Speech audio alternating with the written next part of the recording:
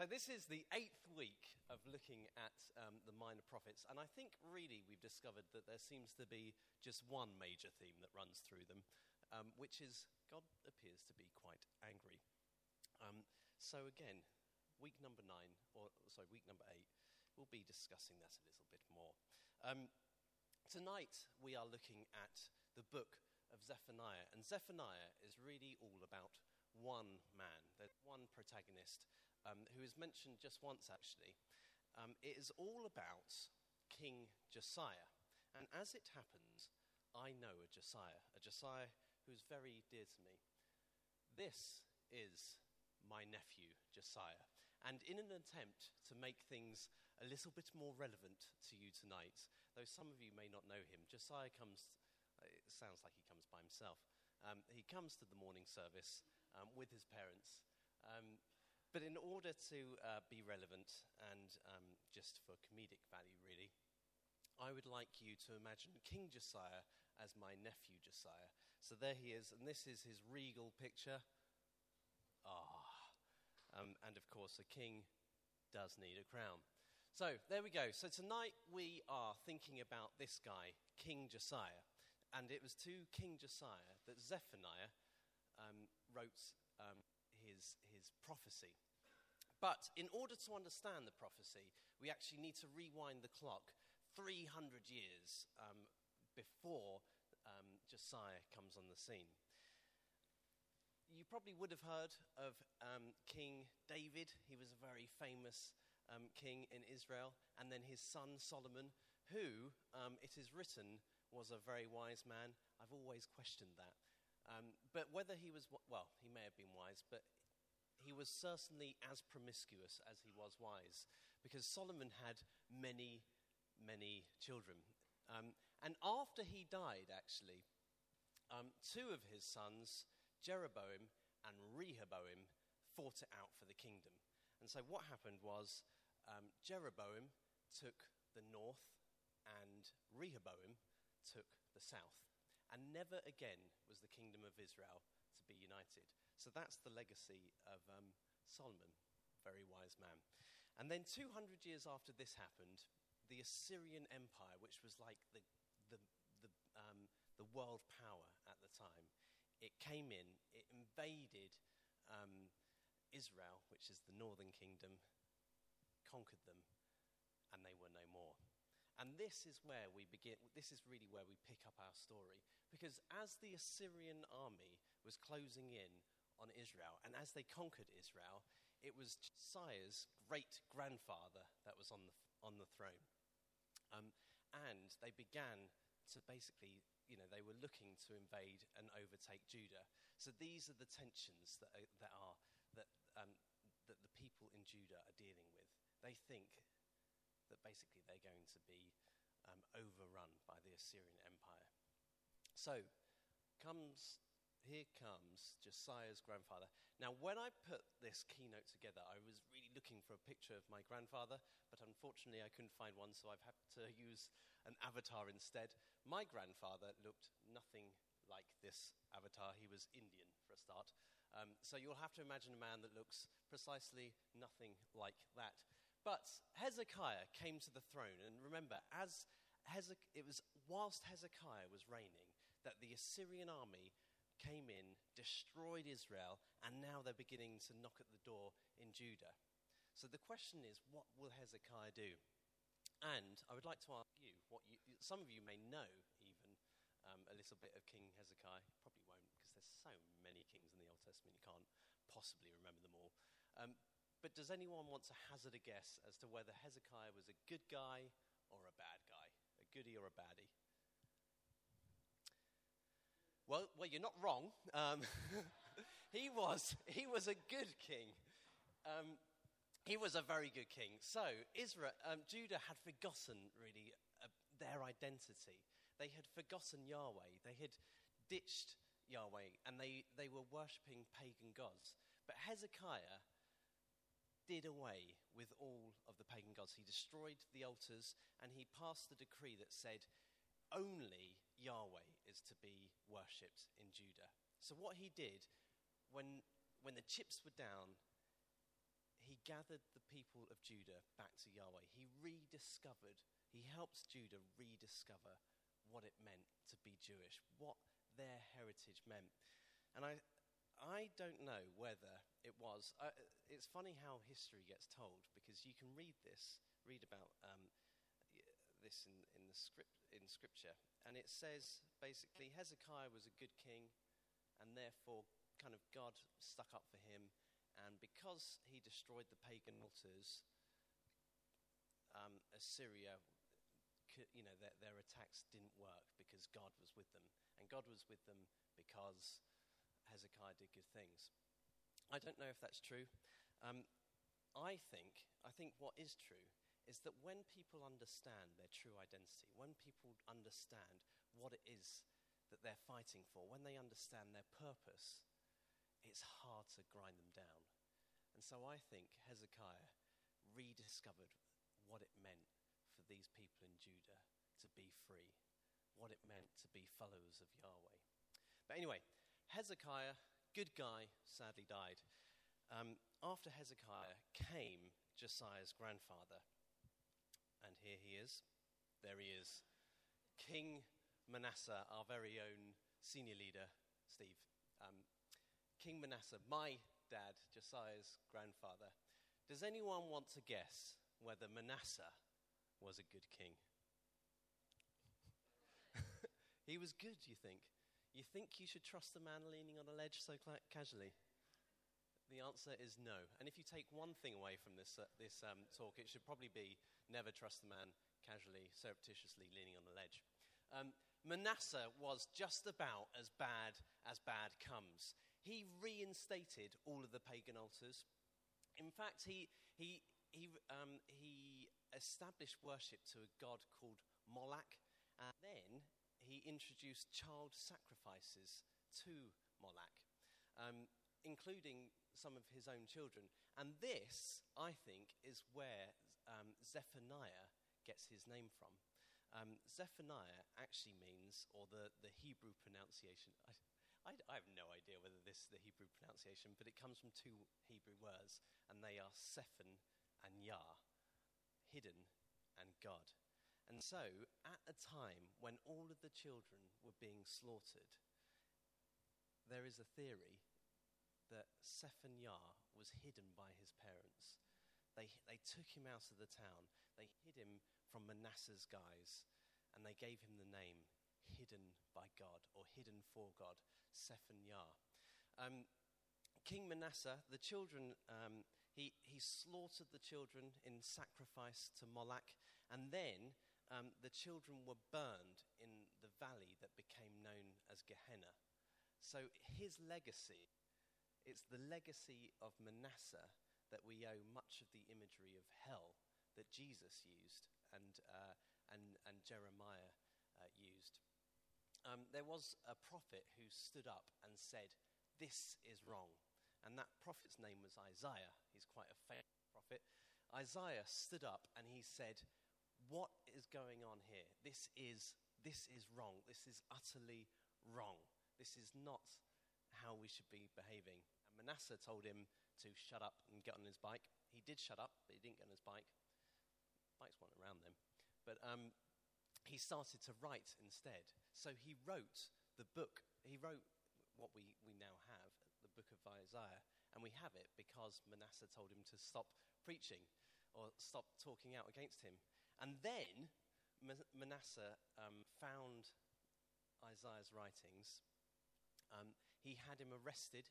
He had him bound. He had him pushed into a hollowed tree, which his henchmen then chopped in half. And that's how Isaiah died. So, Manasseh, a pretty bad king. Not good news. But he died. Good news. And after Manasseh came Josiah's son. And here he is. There he is. King Ammon. And just to explain, because this is where my little illustration breaks down a little. This is Matthew in wearing the crown. This is King Ammon is played by Matthew tonight.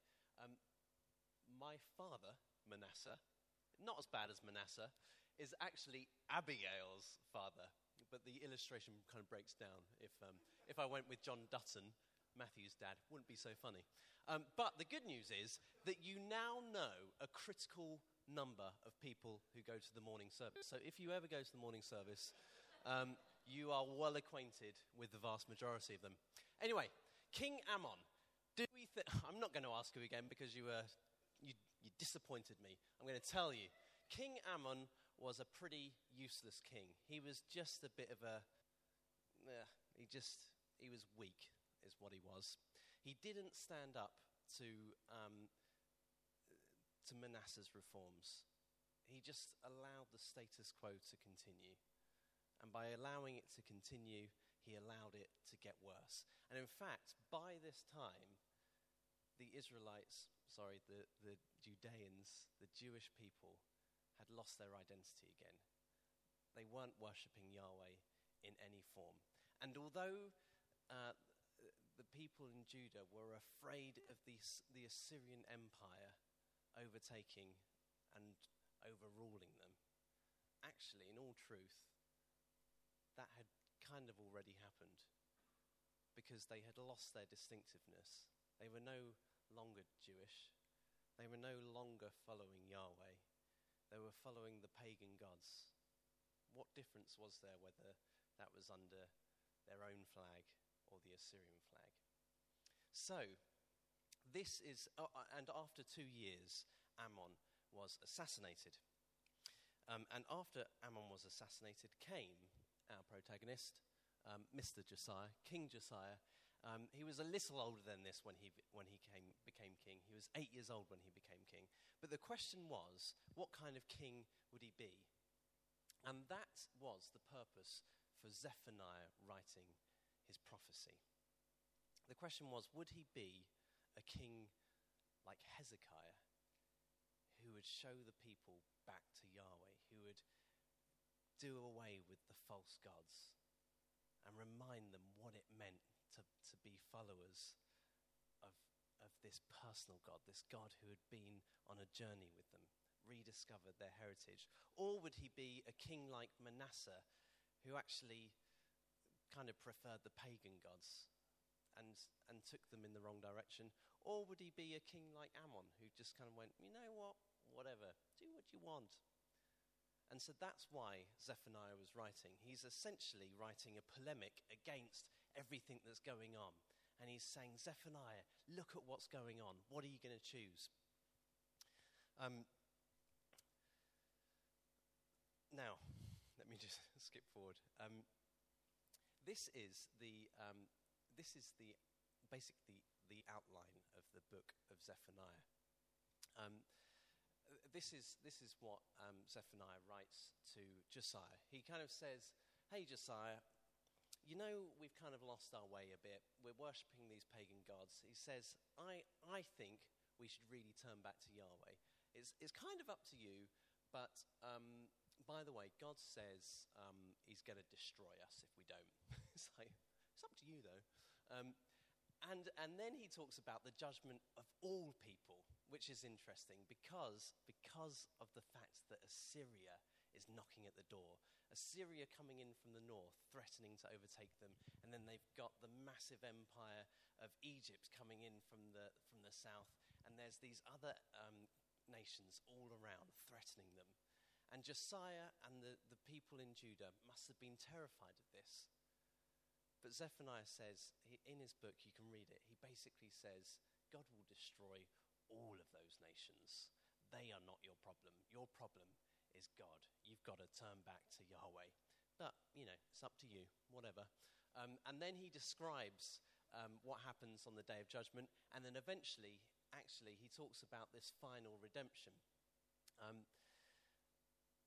And now what would be really good, and what we've done in previous weeks, and I don't think it's wrong, what I would like to do is be able to say that an easy way to explain all this is with the contextualization of our interpretation of God and the way that God works.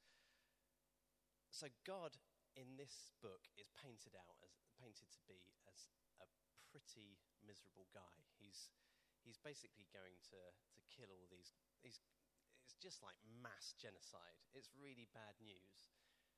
And we could say that actually it was a really violent time. It's kind of what was just done. And therefore, it's painted through a context. It's so that people could understand. I can't say that for two reasons, or I don't think I should say that for two reasons. The first is that this is week 8 of this series, and I think we've heard that 7 times. So I'm trying to find a new approach, a new angle to kind of spin and offer you. And the second is this, that the book of Revelation copies this format completely.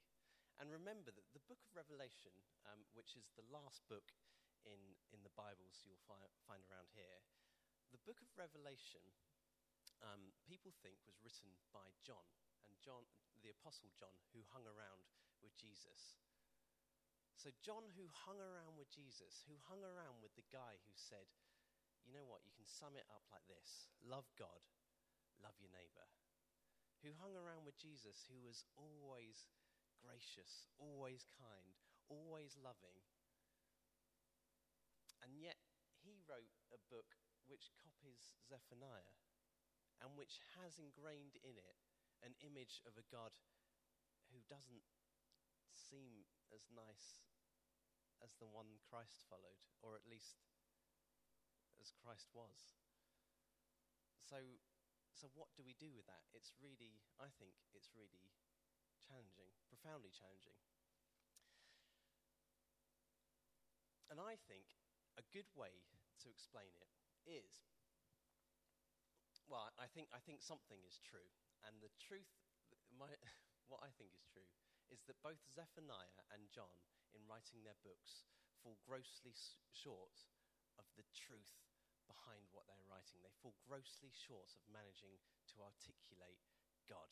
And the problem they have is that they are merely men.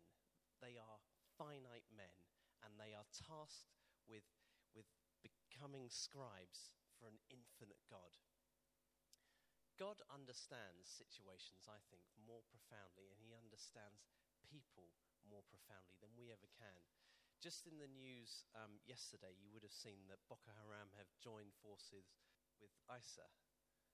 And then you read stories about the genocide that's happening. And you can't even begin to imagine that the news just throws out these numbers, like 10,000 people killed here, there's 30,000 people killed here, there's hundreds of thousands of people displaced.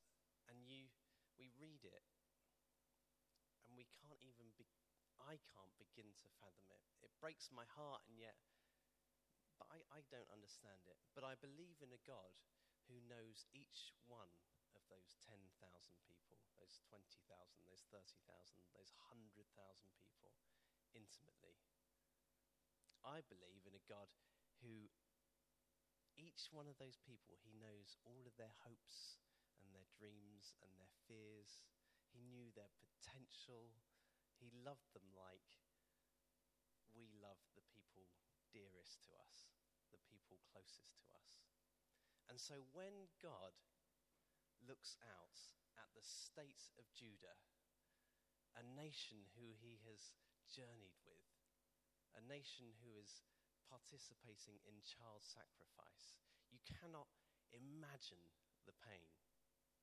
And so when Zephaniah tries to write it, I think he can only ever fall short. Because how do you begin to articulate the pain that God is feeling?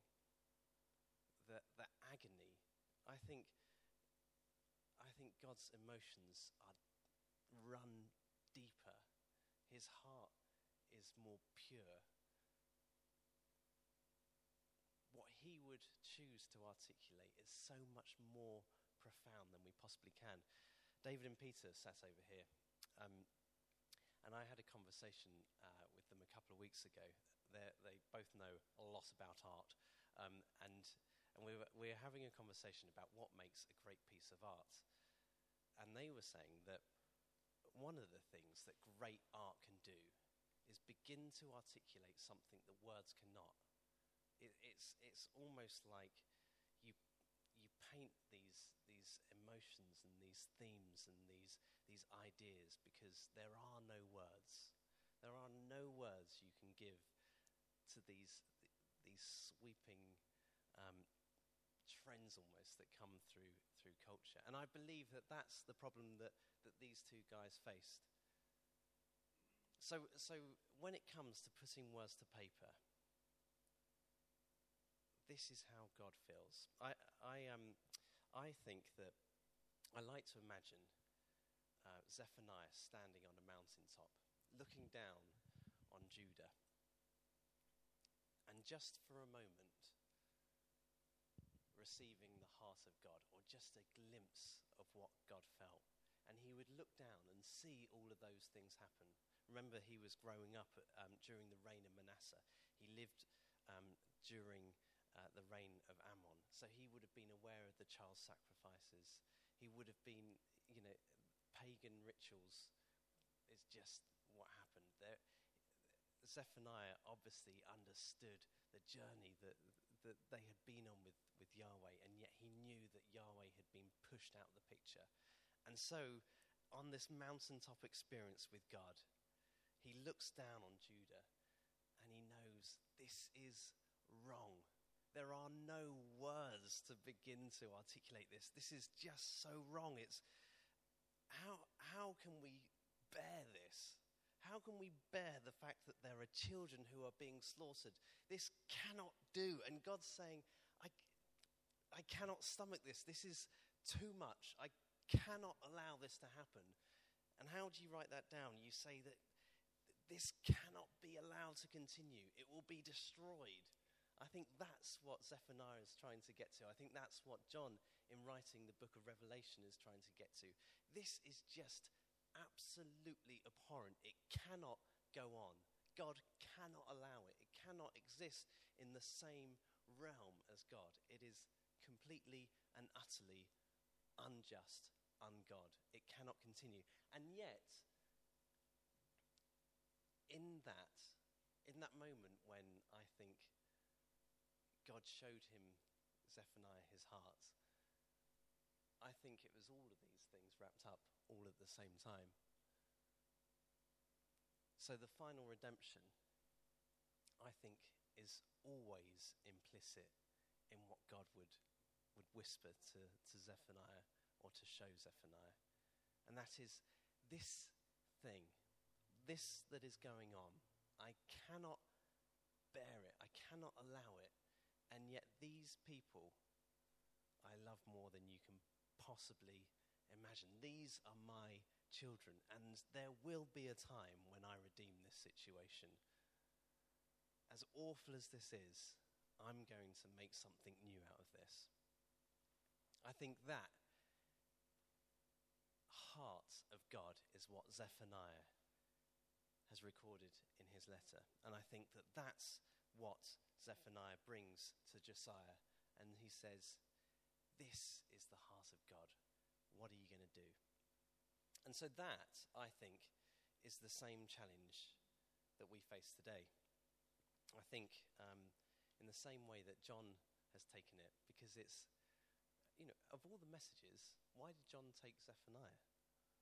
I think he took it because it absolutely somehow manages to grab the heart of God, which is, I cannot bear these things, and yet I will make these things new.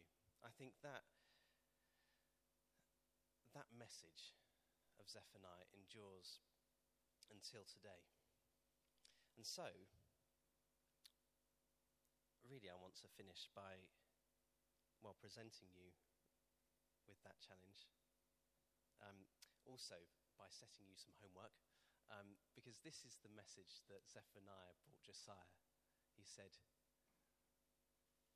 we've got to turn back to Yahweh. Which way are you going to choose? Are you going to be a Manasseh, an Ammon, a Hezekiah? Are you prepared to go Yahweh's way? And so, now it is our time. It's our time to choose Are we going to follow Yahweh's way and be influences in our community? Or are we going to be an Ammon? Are we just going to go, it's all right. It doesn't matter. There are things at play all the time, I think. I don't want to give you any examples because I don't want to make anyone feel guilty But I think we face these choices every day, don't we? We face the choices. Are we going to choose God's way, or actually are we going to make it up as we go along? Are we going to be an Ammon? Are we going to turn our back to God, be a Manasseh? Or are we prepared to do the hard thing, to be a Hezekiah, be someone who is devoted to God, who spins a different story? And I think that that's a question that we face every day, as I said. I'm going to leave a bit of space in a moment, just a little bit of silence. And in that silence, I would welcome you to consider Zephaniah's message. Which way are